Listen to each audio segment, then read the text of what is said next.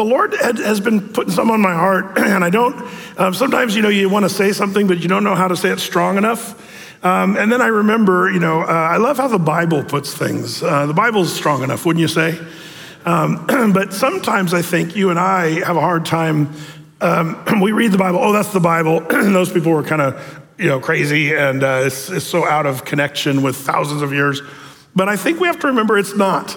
The Bible is timeless. It can, the stories of the Old Testament 3,000 years ago, the more I read it, the more I realize those are for us. Those stories are for us today, as much as they were back then. And the truth of the word is never changing. And so there's a topic that I have here that I think we all maybe, if you've been around Christianity for a long time, it's a topic we all know, and it's a word we know.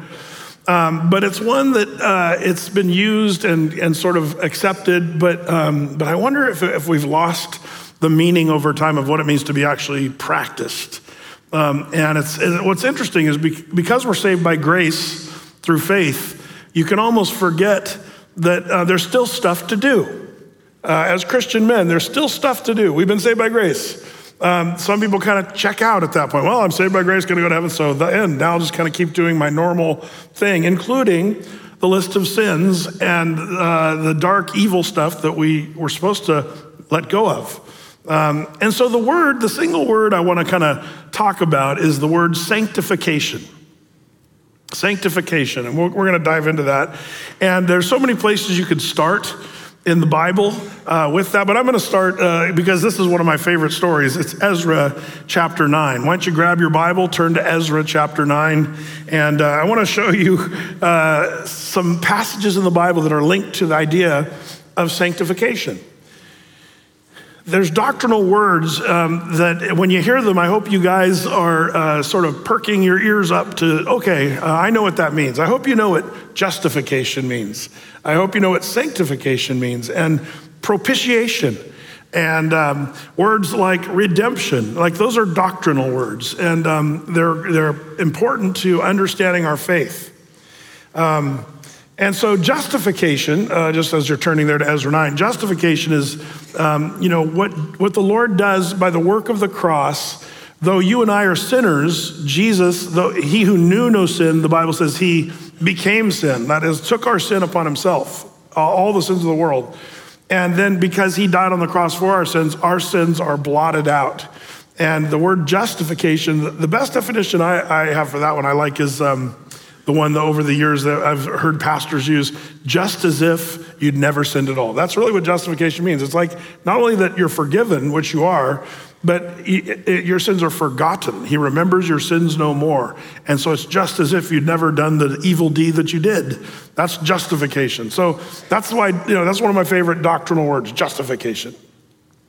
But sometimes people get justification and sanctification mixed up. And there is a big difference, and that's kind of one of the things we're going to see here this morning. So Ezra chapter 9, it starts out here in verse 1, Ezra 9:1.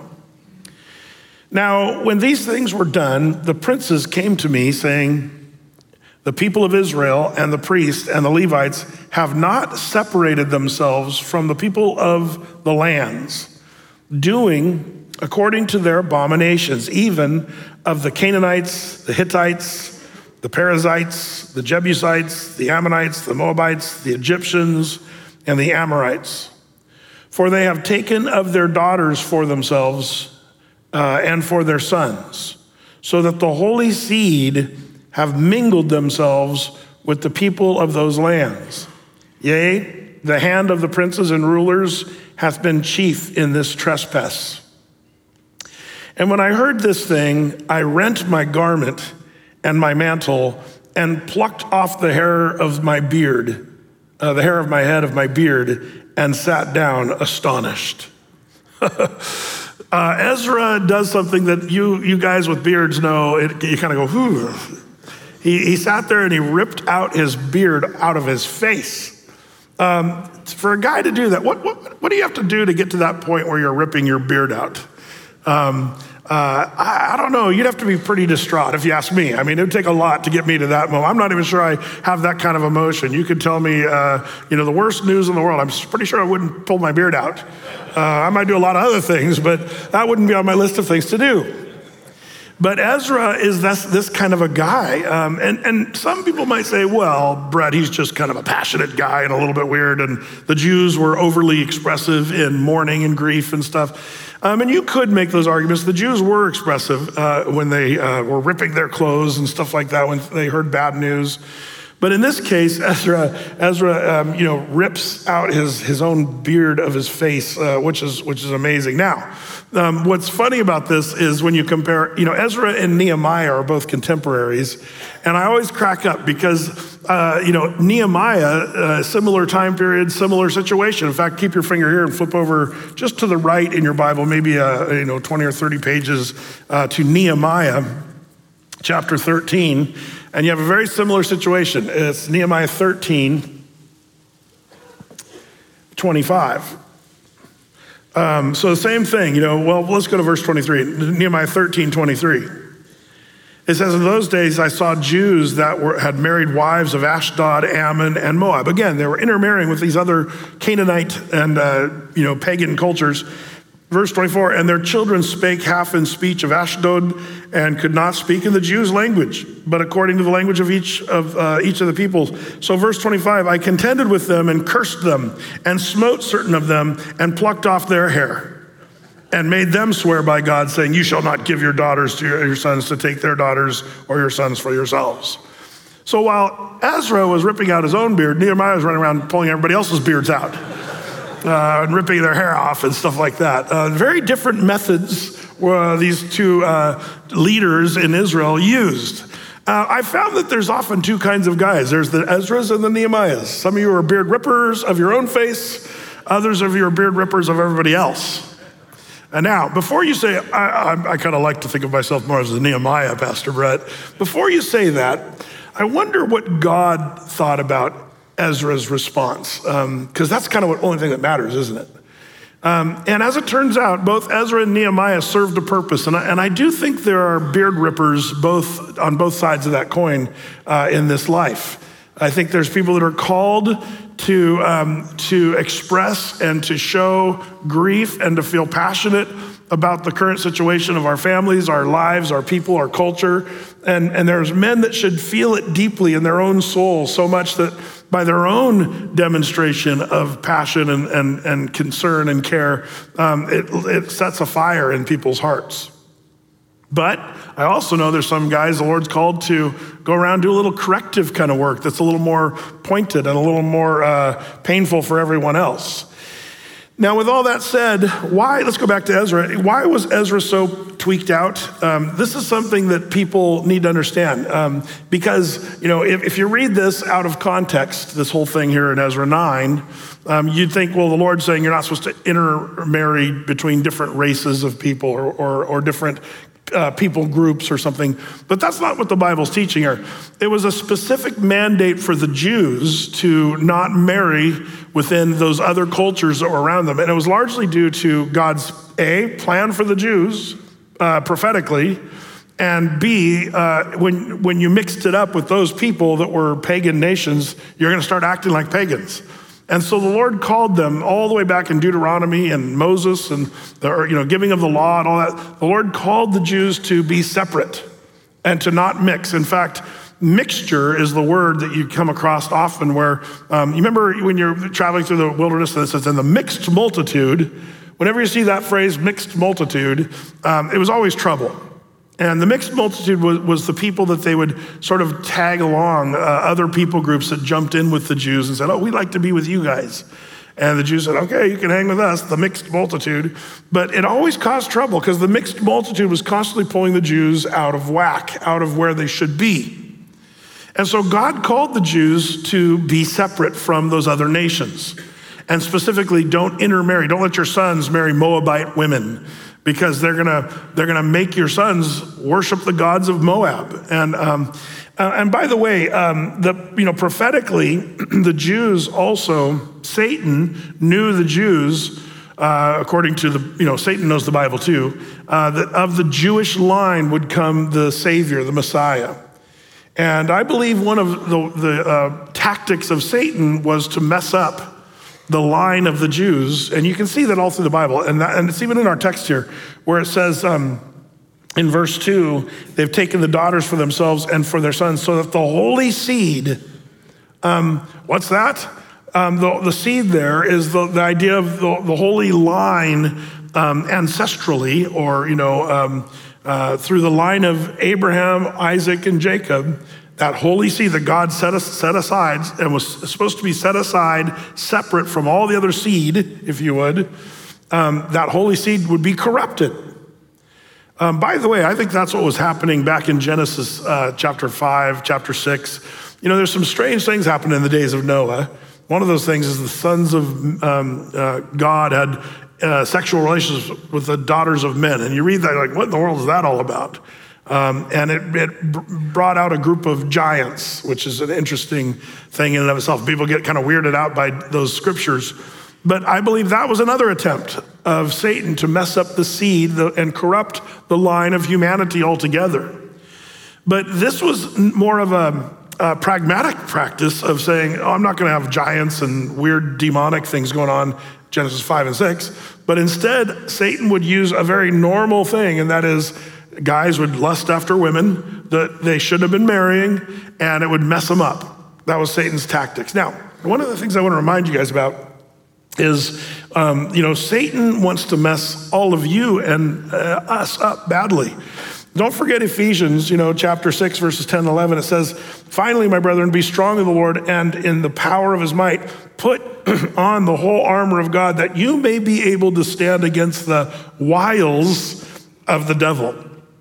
We don't use that word wiles any much, except for maybe Wile E. Coyote or whatever, I don't know. But the word wiles, if you look up in a dictionary, it means a stratagem or trick that's intended to deceive and ensnare.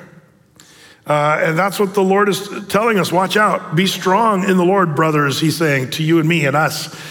Be strong in the power of his might, the Lord's might, and put on the armor of God that you may be able to withstand the strategies of the devil, the strategies that are meant to trick, deceive, or ensnare. The ESV calls it the schemes, as the devil is scheming a secret or devious plan. And as it turns out, one of the major devices of the devil, and I think that maybe the Lord uses this against, maybe Satan himself uses this more against men than women. There's different ways that men and women are deceived. I think we saw that in the Garden of Eden. Eve was deceived by wanting to be enlightened. How many of you guys would have been there going, yeah, I want that, I want to be enlightened? Most guys don't care about that. But Adam was kind of tricked by the naked woman. There she was, hey, you big boy, and I'll take the apple, whatever it was, whatever fruit it was. We all have different things that we struggle with, but as it turns out, Satan wants to use something that will deceive you and ensnare you. And so we're not supposed to be ignorant of Satan's devices, the Bible says, but some of the wiles of the devil has to do with this idea of sanctification. He doesn't want you to be sanctified. What is sanctification? What is sanctified? Well, as it turns out, our text kind of tells us that. Did you notice here in our text, we have Ezra, passionate about something. He's ripping his beard out. Why? The idea is in verse 1, it says, the Levites and the priests and the people of Israel have not separated themselves from among the people of the land. They've not, and this is the word you could sort of superimpose there, they have not sanctified themselves. They've not been separated out. Now we're getting to the definition. In fact, it even goes in verse 2. It says, so that the holy seed have mingled themselves with the people of those lands. That's the second sort of reference. Separated, verse 1, mingled, they've been mingled together. And so this is the idea of sanctification, to be set apart, to not be mixed up with the evils of this world and the things of this world. And so when Ezra realizes that the people, and not only just the people, but the leaders of the people, the Levites and the priests, like some of the guys that should have been, setting the standard and leading the charge, They're mingling themselves with Moabites, Hivites, Jebusites, flashlights, and all the others. They're doing that, and thus they're not being sanctified. That's kind of the word. Now, in Christian theology, a distinction is made between justification and sanctification. Justification refers to having saving faith. When you believe and accept the work of Jesus Christ on the cross, that faith is that which saves and allows you to be just as if you'd never sinned. That's justification. But sanctification, it refers more practically to the process of gradual purification and cleansing from sin. A progressive spiritual growth in your own personal walk that should mark the life of a believer. The doctrine of sanctification, when we look at it in the Old Testament, it's mostly just being set apart and not mixed. But when you kind of dive into the sanctification concept in the New Testament, it starts to move more to a process of us pulling ourselves further and further away from worldliness and godlessness. And so, this moving toward, now we'll get into that in a second, but here's the problem. Sometimes you and I, as brothers, we're not so concerned about practical holiness because of our positional holiness. What did I just say? We're not so concerned about our practical holiness because of our positional holiness. What are you talking about?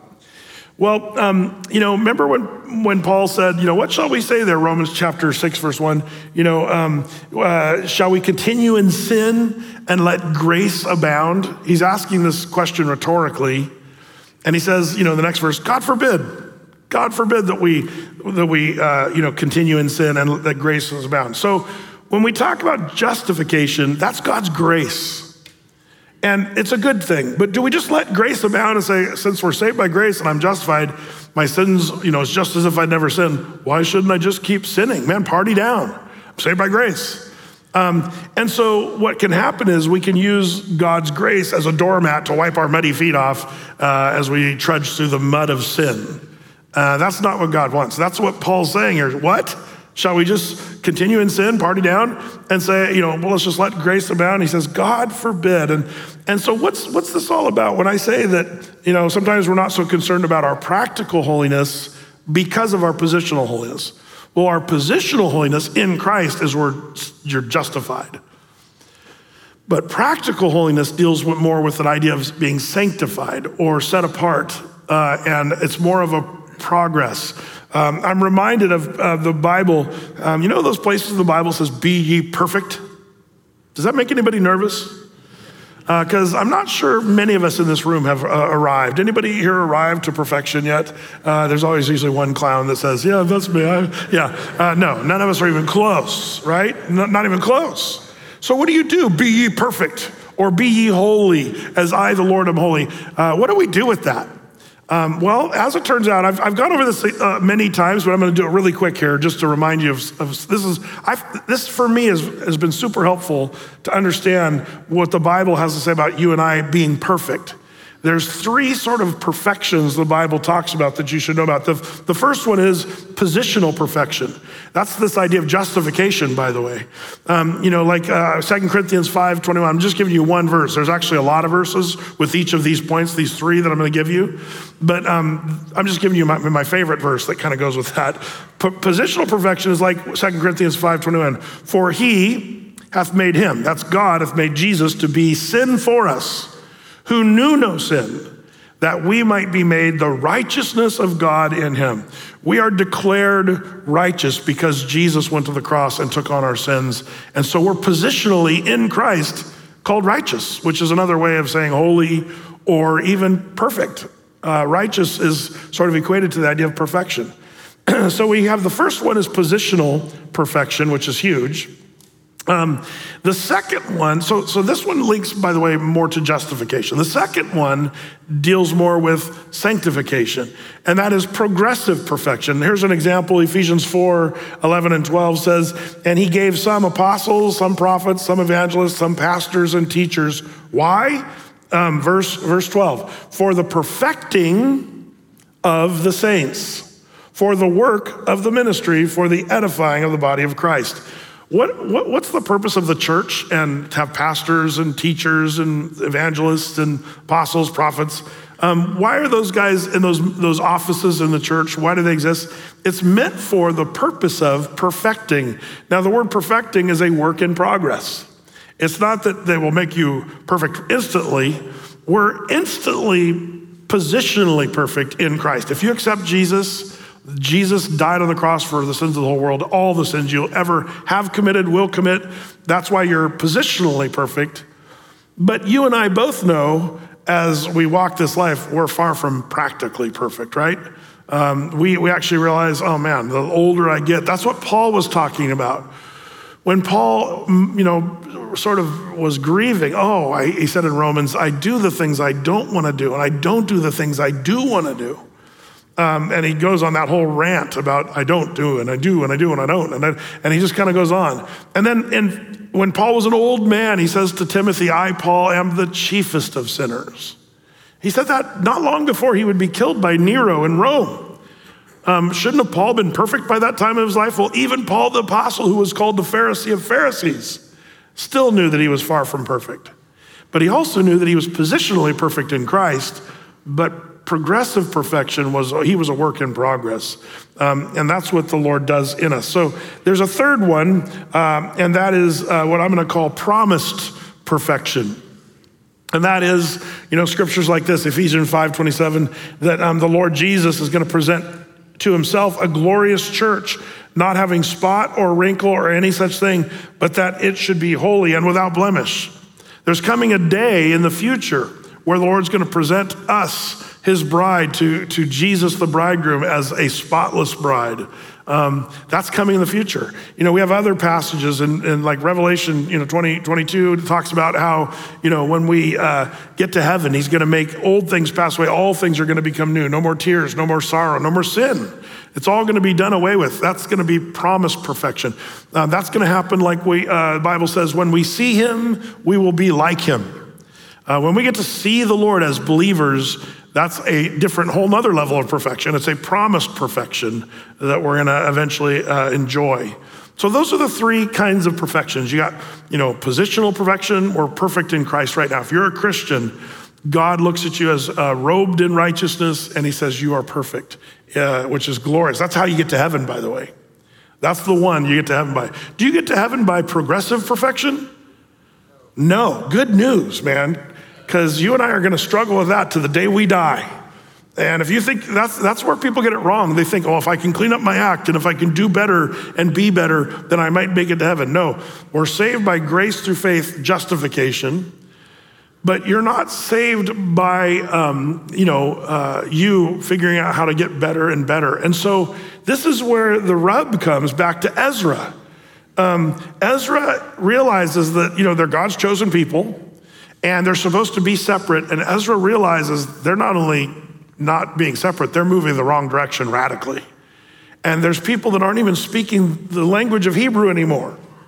They're going to marry all these Moabites, Jebusites, Hivites, Perizzites, all these other nation people groups. And Hebrew's becoming extinct because they're mixing up their marriages and what have you. And so Ezra freaks out because this idea that these guys were mixing themselves up with the world.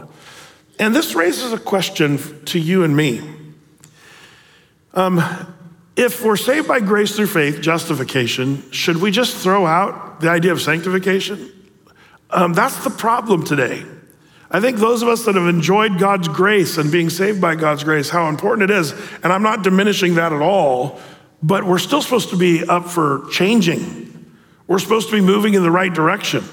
Rather than moving to worldliness and mixture with the world, we're called to be set apart. That's what the Lord calls us to do. And how fervent are you toward that? Are you as fervent as Ezra? When you see in your family at home and your son is, starting to watch things on video games that he shouldn't be watching, are you pulling your beard out? When your daughter is, listening to music that is far, far away from God. And I'm not trying to be a legalist here or anything like that, but there starts to be a thing where you're like, man, I think we're going the wrong direction as a family. When you start to find yourself looking at stuff that you shouldn't look at, or watching movies and TV shows that you know are only gonna make you lust or get you in trouble with the wrong heart and attitude and sinful behavior. Have we lost our passion and maybe even our fervor for God altogether? Oh, I'm saved by grace, it's so awesome, I'm going to heaven, cool. And so we just kind of forget this idea that we're called to be separate and to come out from among them and to be separate. That's what the Bible tells us we're supposed to do. And yet I'm worried that sometimes we don't even care about that. So, we have to understand, even as the Old Testament people, Ezra's people, did God notice that they were doing this? That they were not being sanctified, that they were mixing it up? The answer is absolutely, and it's gonna cost them. Even though they're God's chosen people, it's still gonna cost them. One of the things I think we make a mistake on this idea of being sanctified is the long suffering of God or his patience should not be misinterpreted as ignorance. That God doesn't know that you're being worldly. Or even that God doesn't care that you're being a worldly man. Oh, but I'm saved by grace, but I'm going to heaven. Yeah, but does God care that you're looking at porn? Does God care? Well, I'm saved by grace, so I wipe my feet on the grace mat of, no, that's the wrong heart, that's the wrong attitude. We should be pulling our beards out. Like Ezra, the long suffering of God should not be misinterpreted as ignorance, but God is patient. Don't mistake patience for weakness. Luke chapter 21, look at this, Luke 21:34, it says, but watch yourselves, lest your hearts be weighed down with dissipation and drunkenness and cares of this life, that day come upon you suddenly like a trap. For it will come upon all who dwell on the face of the whole earth. But stay awake at all times, praying that you may have strength to escape all these things that are going to take place and to stand before the Son of Man. God's mercy shouldn't be misunderstood as approval. The Bible warns us that we're supposed to be watching and waiting and not be weighed down. Hebrews talks about setting aside the weight that besets us, the sins that weight us down. We got to put that stuff aside. We're supposed to care about personal holiness and sanctification. Now, here's where it gets tricky because some people let that start moving over to how you're saved. If you think you're saved by being good enough, then we're off the rails already. So it's a little bit tricky. We're saved by grace through faith, period, the end. But remember when James says, but faith without works is dead? This is the idea of sanctification. If you're saved by grace, as men in Athey Creek here, if we're saved by God's grace, then guess what? One of the evidences of that salvation should be good works. Moving in the right direction. In other words, maybe sanctification, that we're a work in progress, moving toward holiness. But we live in a world, you guys, and I think you're all really aware of that, where I think personal holiness is becoming harder and harder. I don't know. Maybe it's harder today. I've often thought about this, man, we in modern day Christianity, we're toast, man, because we got pornography and everybody's got a cell phone and you got the whole world in the palm of your hands. You can see whatever you want to see. You can do whatever you want to do. And I think we're at a huge disadvantage to the old days. But then I go to places like Jarish in Jordan, and when I was walking through the streets there of this archaeological dig, one of the temples there, it was kind of shocking to see. But it was obvious what it was all about. It was this temple to the goddess Diana. Who was Diana? This multi-breasted goddess of the pagan worlds of the Canaanites. The same goddesses that these guys in Nehemiah and Ezra's day were getting caught up into. And what was happening in the temple of Diana, it was the classiest, most impressive building in all of Jarish is the temple to Zeus and the temple to the goddess Diana. And you go by this really classy, beautiful building, but on the outside of the temple of Diana, there's all these, it looks like little miniature stages built into the side of the temple. Low, high, middle, 40 feet up, there's these little platforms and stages.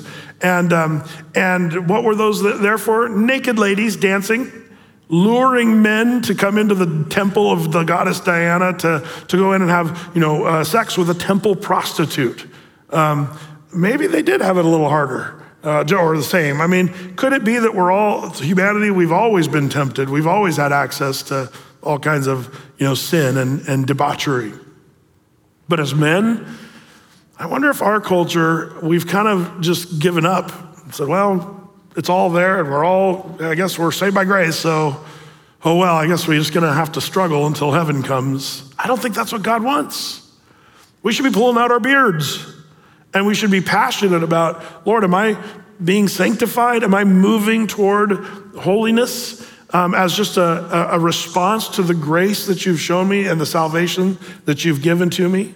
It's Ephesians chapter 5 that kind of talks about this as well. And this is sobering. These are sobering words. Ephesians, I've got the ESV version on this one because I like to change it up a little bit just to have us think about it maybe in more modern language. Ephesians 5, verses 5 through 12.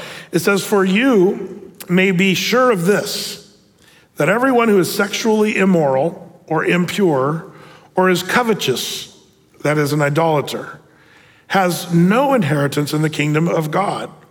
Let no one deceive you with empty words, for because of these things, the wrath of God comes upon the sons of disobedience." And it goes on in verse 7, "Therefore do not become partners with them."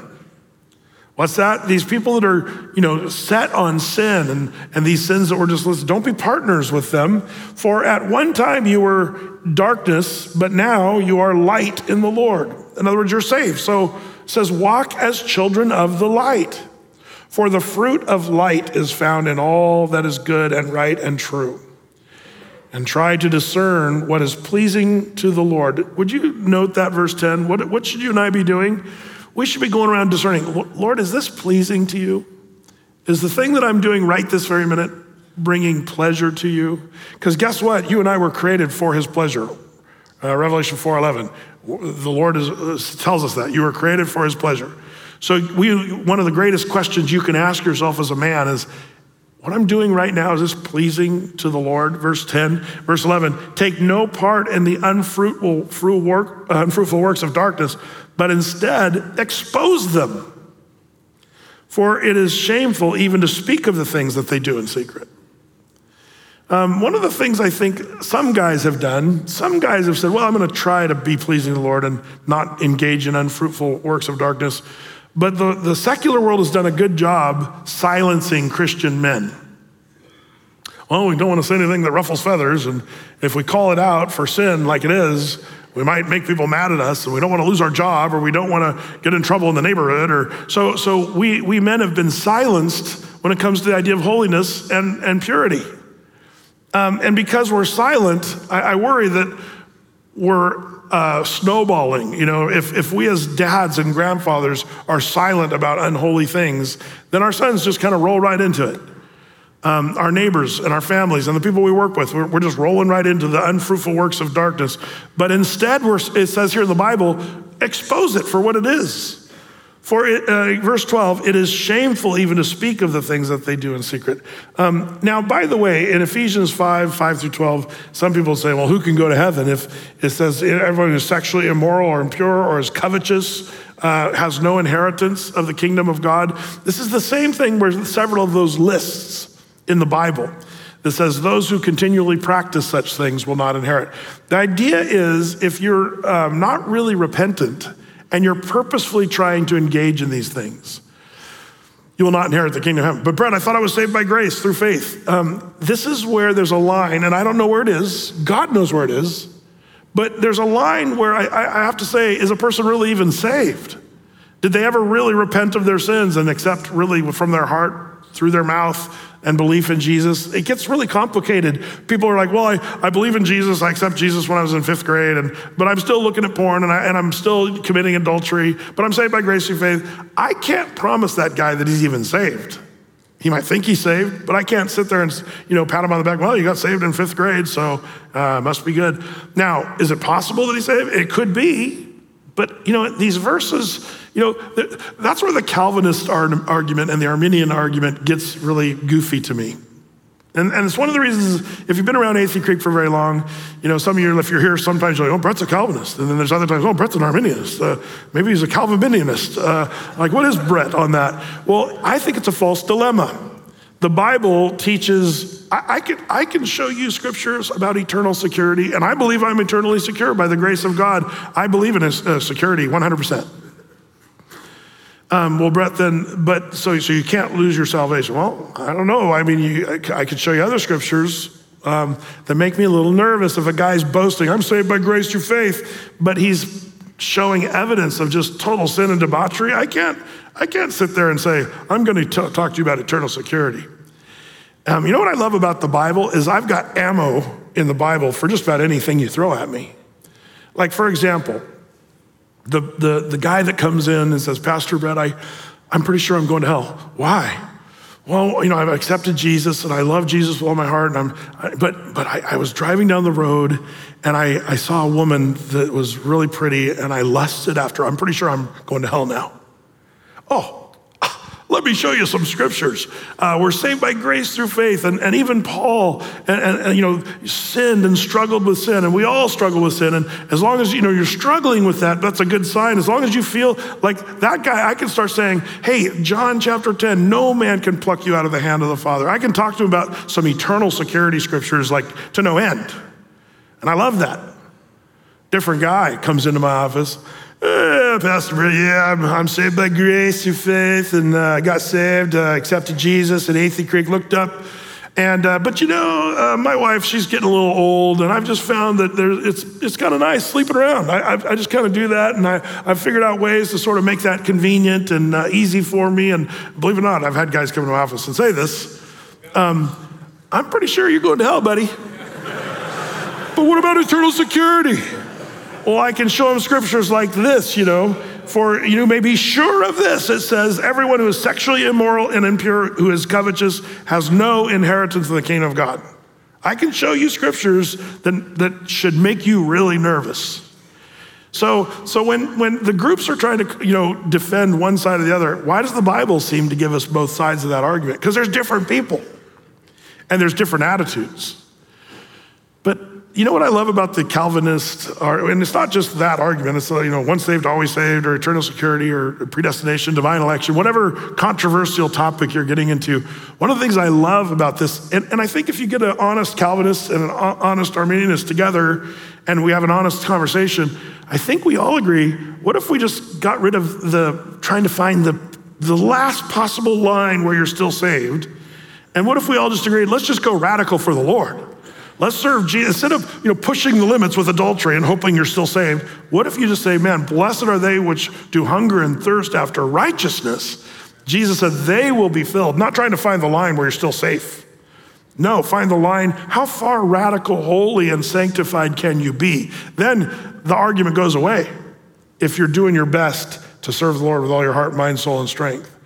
And this is where I'm concerned for us in modern days, in 2023.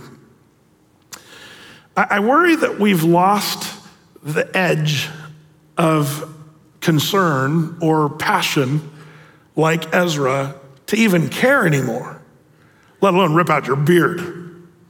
I'm not even sure we get upset anymore. Does the moral condition of our nation bother you at all? I hope you're at least bothered. We should be at least bothered. Does it bother us that there's drag shows with these men dancing and doing lewd acts in front of our children all over the country? Should that bother us? Do we have groups that, are going around saying, hey, we want to disrupt the nuclear family? One of the greatest satanic things in our nation, if you ask me, is making families fail. Divorce, single parents trying to raise kids, that's the hardest thing in the world.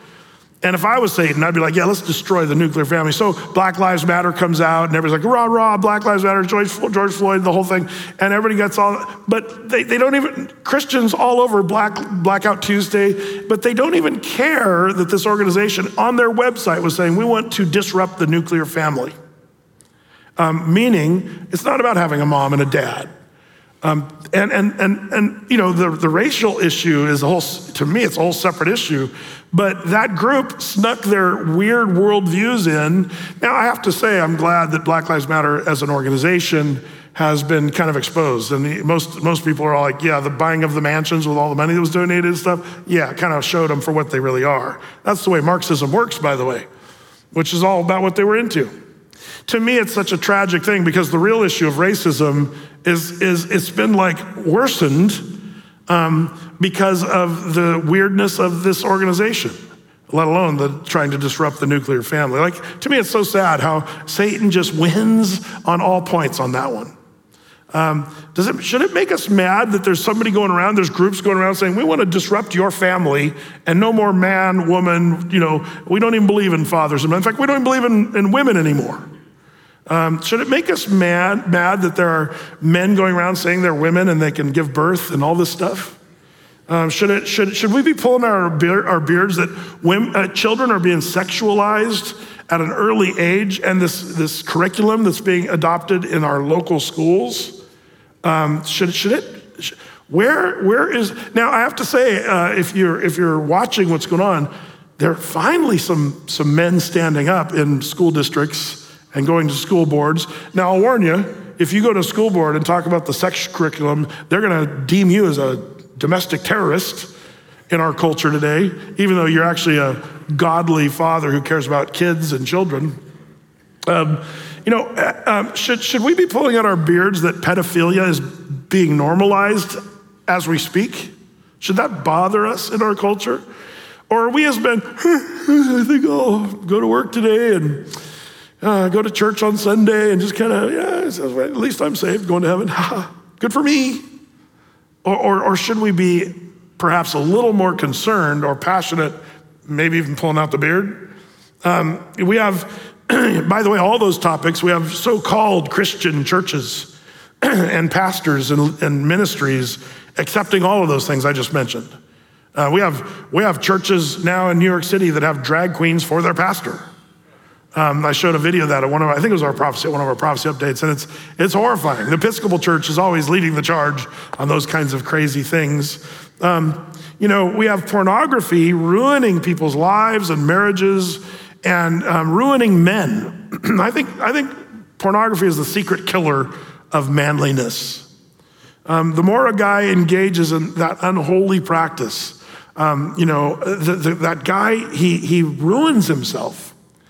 The Bible talks about how, there in Proverbs talks about when a man commits adultery, it's like his soul is being diminished, your mind, your emotions. And yet men are just, hook, line, and sinker going for pornography, and we don't even realize how it's destroying marriages and families. When I was a kid, I'd never heard what ED was. And now every other commercial on TV, or if you watch commercial TV anymore, thank the Lord, that's not even a thing as much anymore. What happened? Why are suddenly, people wonder, why are testosterone levels diminishing? I have some theories.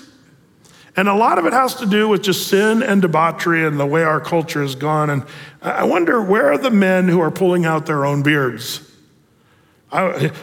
You might say, where are the men pulling out other men's beards? I'm wondering about that.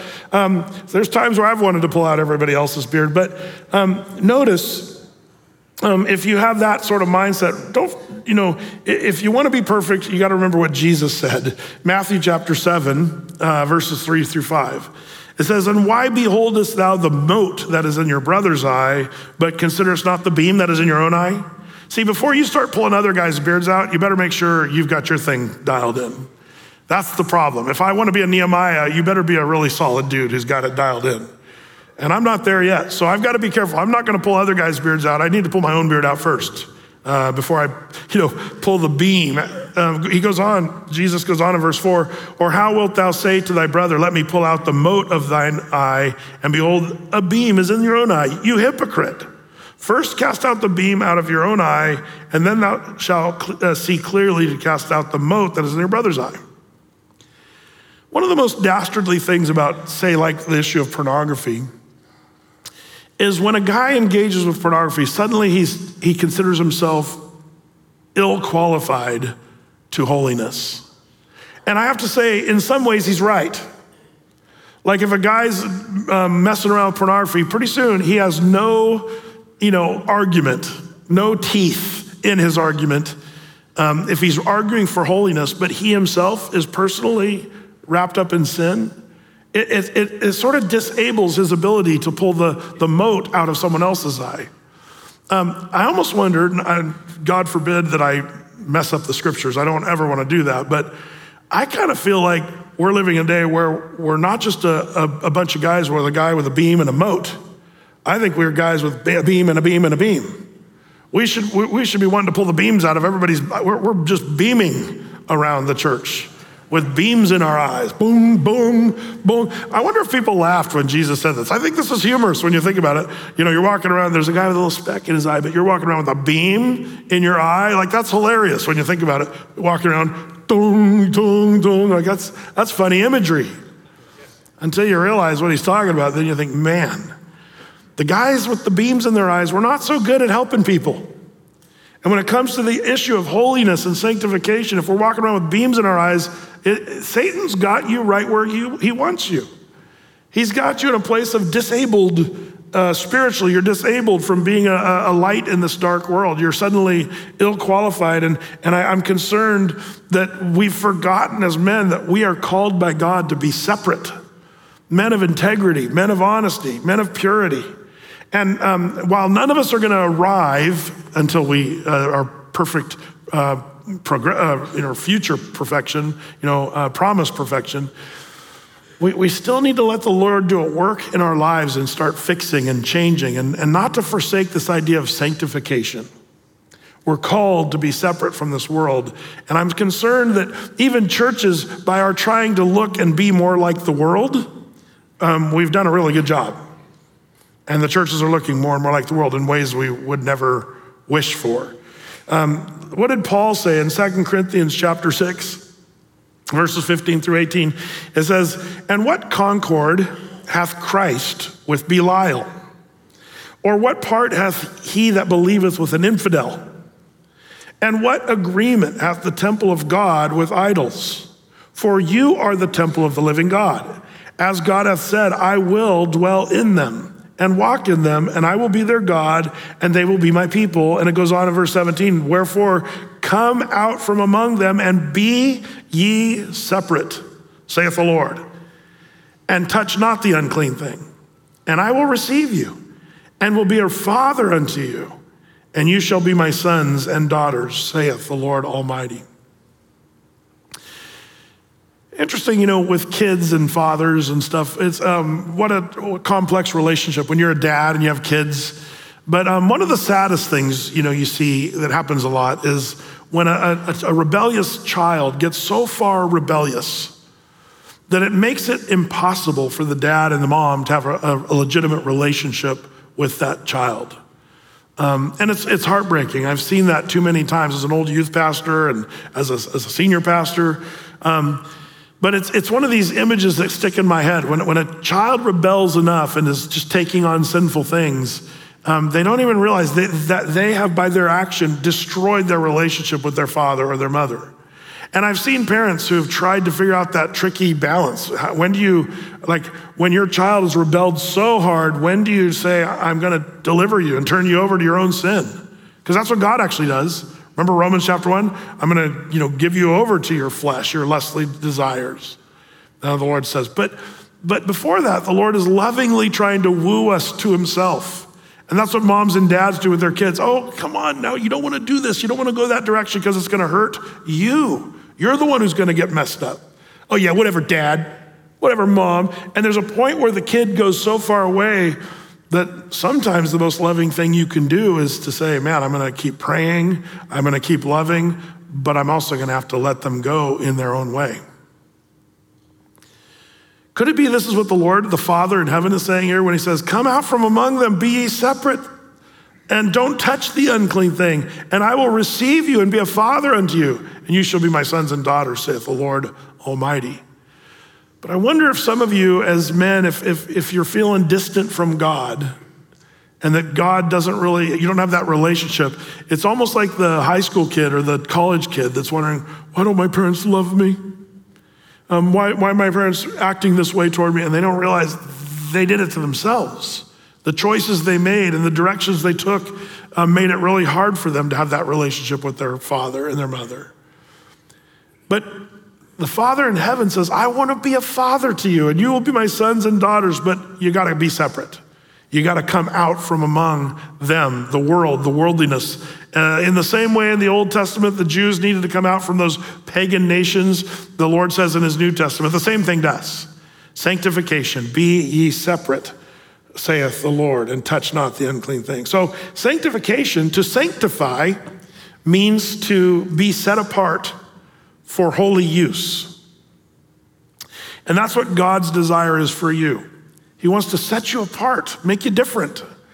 Not like every other guy at work that's cussing and, partying down and, alcoholic and, angry and, lacking integrity. And what happens, we Christians, as we work around these guys, we got to remember, come out from among them. It doesn't mean you can't be nice to those guys or share the Lord with those guys, and remember, Jesus would hang out with publicans and sinners.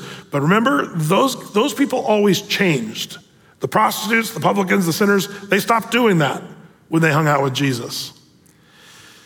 But I'm telling you guys, we're living in a day where I think we have to be more cognizant of the fact that it's time to come out.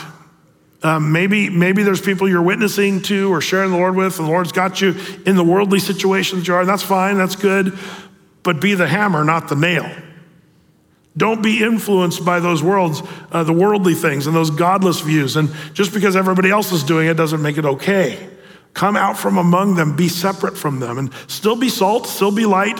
But as soon as you feel like you're being influenced, it's time to cut it off. Come out from among them, saith the Lord. This is the idea of sanctification. It's God setting us apart for the purpose of purity and not sinfulness. And this is a theme throughout the Bible. I could just go on and on with scriptures. 1 Thessalonians 4, verses 3 through 8. For this is the will of God in your what? Sanctification, to be set apart, that you abstain from sexual immorality. That each one of you know how to control his own body in holiness and honor, not in the passion of lust like the Gentiles who do not know God, that no one transgress and wrong his brother in this matter.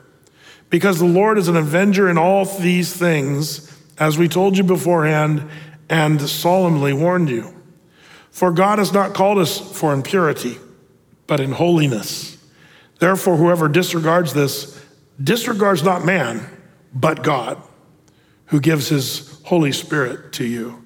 This last phrase causes concern. If you're disregarding God's call to holiness, interesting, you're not disregarding man. See, there's a temptation to think, well, Brett's just being legalistic and telling us we're supposed to be set apart and holy. Nope, this is God who's saying this in his word to us, me included. He's talking to me as well.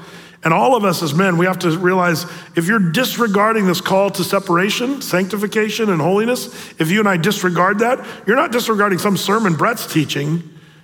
You and I, we're disregarding God himself, who gives his Holy Spirit. Why does he give his Holy Spirit? To convict us. That's one of the things the Holy Spirit does, is to convict us of sin. So being called to sanctification, we're called to do good works, to serve the Lord, to come out from the world and be different than the world. It's a tricky thing, because there's monks who said, I'm going to come out from the world. I'm going to live in a cell in a monastery and be separate. I'm not sure that's what God had in mind. There's others, some of the ascetics of the old days, like Simon the Stylite, who said, I'm going to be set apart. So they built a tower and had him sit up on the top of a tower on a little platform, just a 6 foot by 6 foot platform. And he was like 40 feet up, and they just throw him up food once in a while. And he was up there for something like, 40 years? He was up there trying to be separate from the world. I'm not sure that's what God had in mind. But I think what God had in mind is for us to live this life, do our work, be men of honor, integrity, and then do whatever we can to fight against that temptation to be worldly and godless. We got to be in this world, yes, but we don't have to be of this world. And that's what the Lord is calling us to do. And I have to say, this is something I'm not hearing a lot of churches and men and pastors and people talking about. And sometimes if we do talk about it, it comes off very legalistic. There's some preachers that are trying to say the same thing, but it can come off, if we're not careful, we have to be really careful not to, let things bleed. Like, for example, be holy or else you're going to hell. Well, that's just not true. Positional holiness, yeah, you got to be holy. But practically, none of us are going to arrive. But that's what happens. If we're not careful, we become kind of legalistic and self-righteous if we're not careful. But then if we don't attempt to be holy and talk about sanctification, then it's sloppy agape.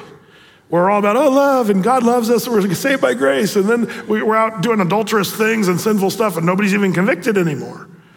So we have to be really careful with this one. You don't want to become legalistic and weird, but you also don't want to become flippant when it comes to sanctification. God has called you and I as men. It's all pretty simple if you really think about it, to know what we're supposed to be doing and what we should not be doing. But it's easier said than done. I will admit you on that one.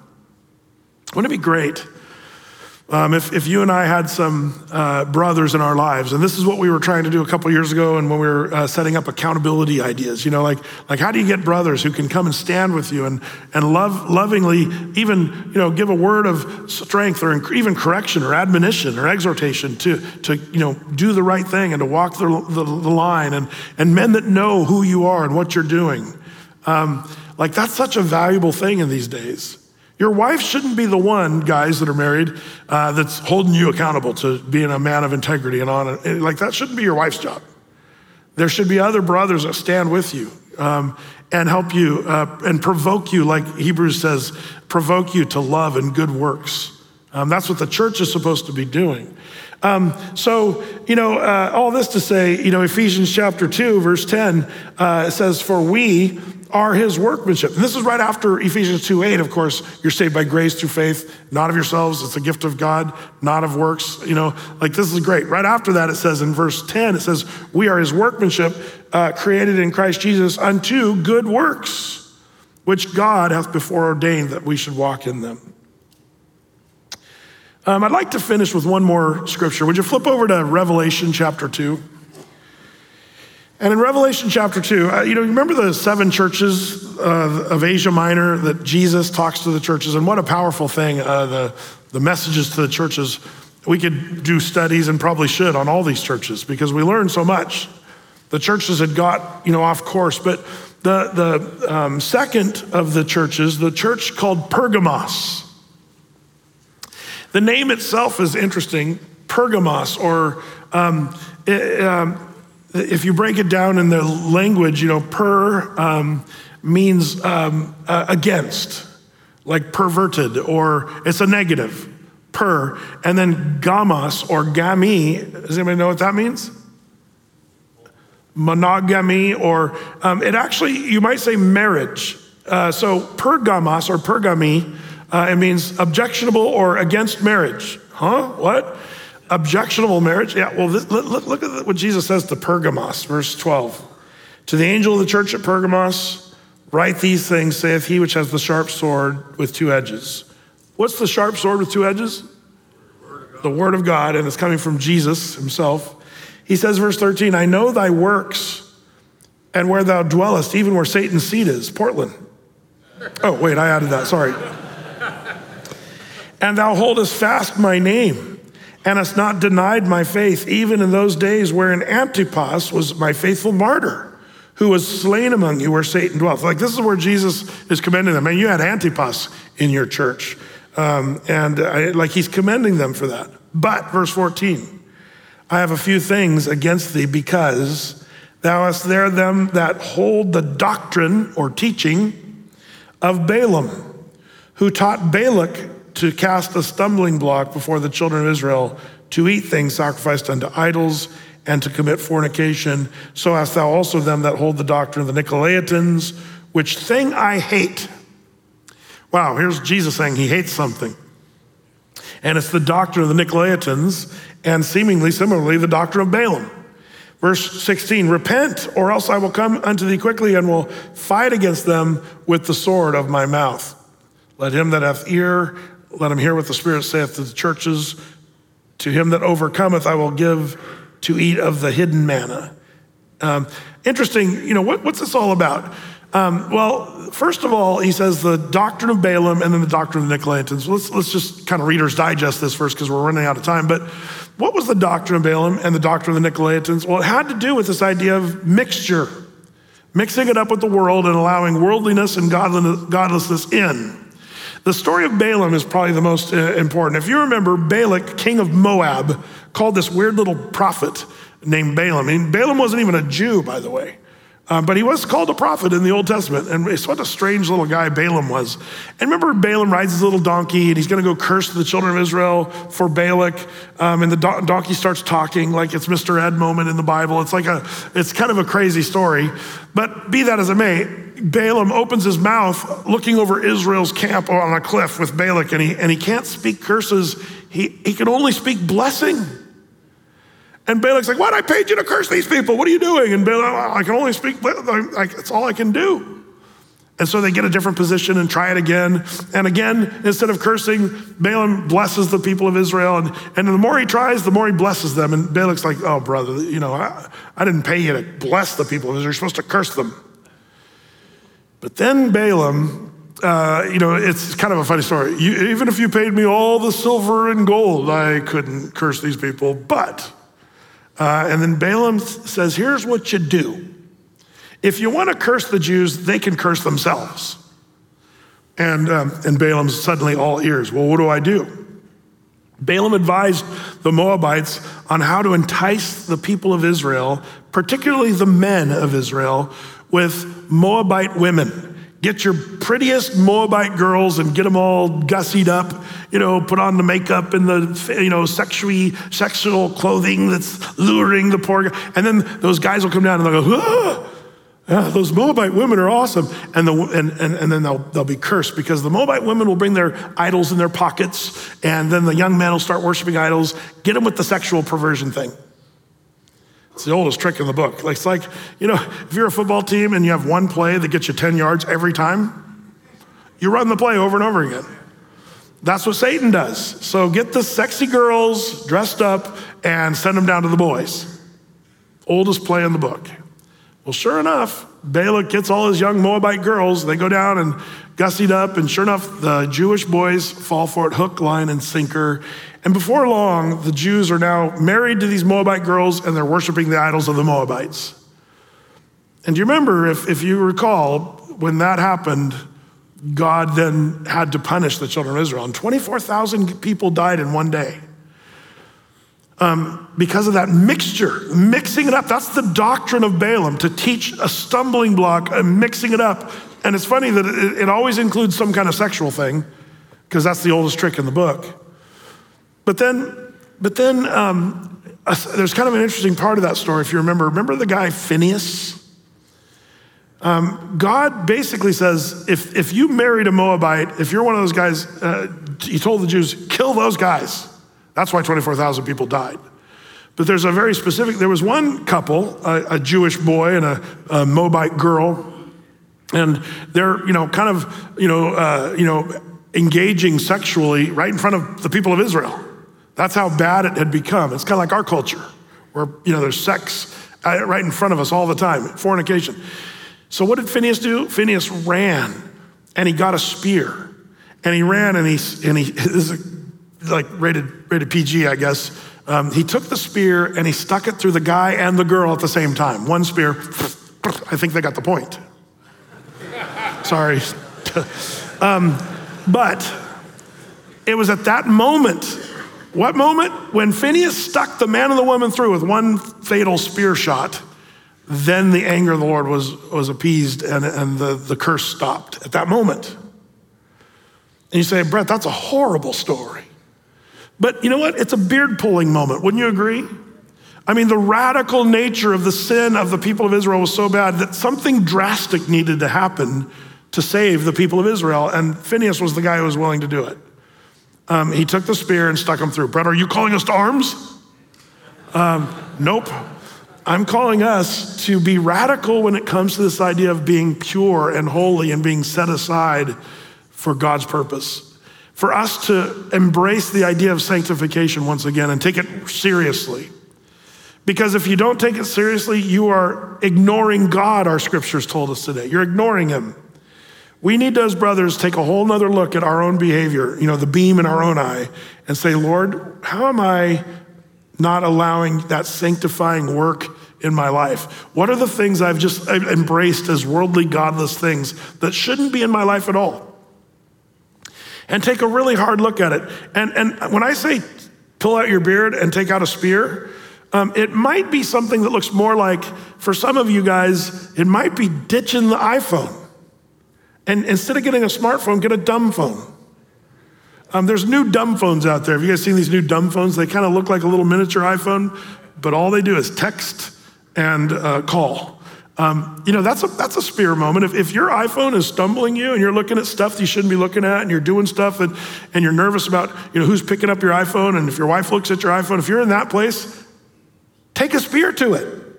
Pull out your beard. Do something radical and say, forget it. Well, Brett, I have to communicate with people. Well, text and phone calls. Go old school. And, well, Brett, what if I can't do effective? You're not as effective at work, but at least you're not going to die spiritually. At least you're not going to be separate from the Lord. What is it? That the Lord's hand is not short that he cannot touch you. His ear is not deaf that he cannot hear you, but it's your sin that separates you from God. That's why we're called to be separated from sin, so that we're close and linked to walking with the Lord. So, Jesus tells these guys in Revelation chapter 2, I hate the deeds of the Nicolaitans and the teaching of doctrines of the Nicolaitans and of Balaam. And Satan's tactics haven't changed that much. If he can't curse you directly, he will allow you to curse yourself by your own sins and taking up sin. And we'll wonder, why do I feel distant from God? Why are my kids rebelling? Why is my wife not like me? Why am I failing at work? I think a lot of times it has to do with us saying, are we willing to do what we need to do to be set apart for God's purpose?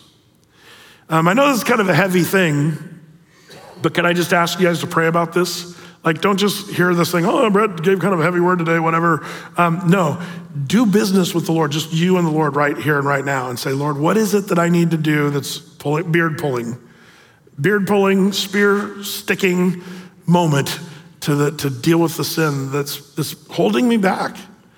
I think, the church is in peril right now, the greater church, because men are not leading. There's a lot of women leading in churches, and this whole egalitarian movement where women are leading the church. And I feel like there's only a few of us that are saying, yeah, the Bible doesn't teach that anymore. The Bible doesn't teach that women should lead the church. But one of the reasons men are not leading the church is I think we have disqualified ourselves because we're not sanctified. We're too busy sinning with pornography and with, ugly man behavior. And so the church has become so weak. And that's what I'm so thankful. I truly am thankful for the group of men at Athey Creek. I know that there's a lot of solid brothers here in this church who are saying, we're doing our best to be set apart, be sanctified. But how can we do better with that? That's the question. How can we as men at Athey Creek be strong leaders in our families, our homes, places we work? The first thing we have to make sure is that we're sanctified, that we're a work in progress, never arriving, but how are we doing right this moment with things like pornography, with things like honesty and integrity, with the sins that Satan continues to lure us, and are we doing good with that? It's time to take it up. These are days, I think, where it's time to be serious about being a man of integrity, a man of holiness, set apart, sanctified. So, Lord, I pray as we think about this today, that you just help us to think honestly and rightly about ourselves. Lord, if there's things we need to do drastic to fix problems, Lord, I pray that you'd awake all of us out of our lull, Lord, as we start to get accustomed to sinfulness and things that we once called sin that maybe we're not even calling sin anymore because we've adjusted. Lord, I pray that you'd resensitize us. Lord, you tell us your Sermon on the Mount, blessed are they which do hunger and thirst after righteousness, for they shall be filled. I pray that all my brothers in this room, those listening online right now, that we'd be filled because of that promise, that we're hungering and thirsting after righteousness. Lord, show us how to be radical in this. Forgive us for being sort of tepid in our response. But I pray that you'd find a radical bunch of guys, even doing some beard pulling if necessary, Lord, we pray. In Jesus' name, amen.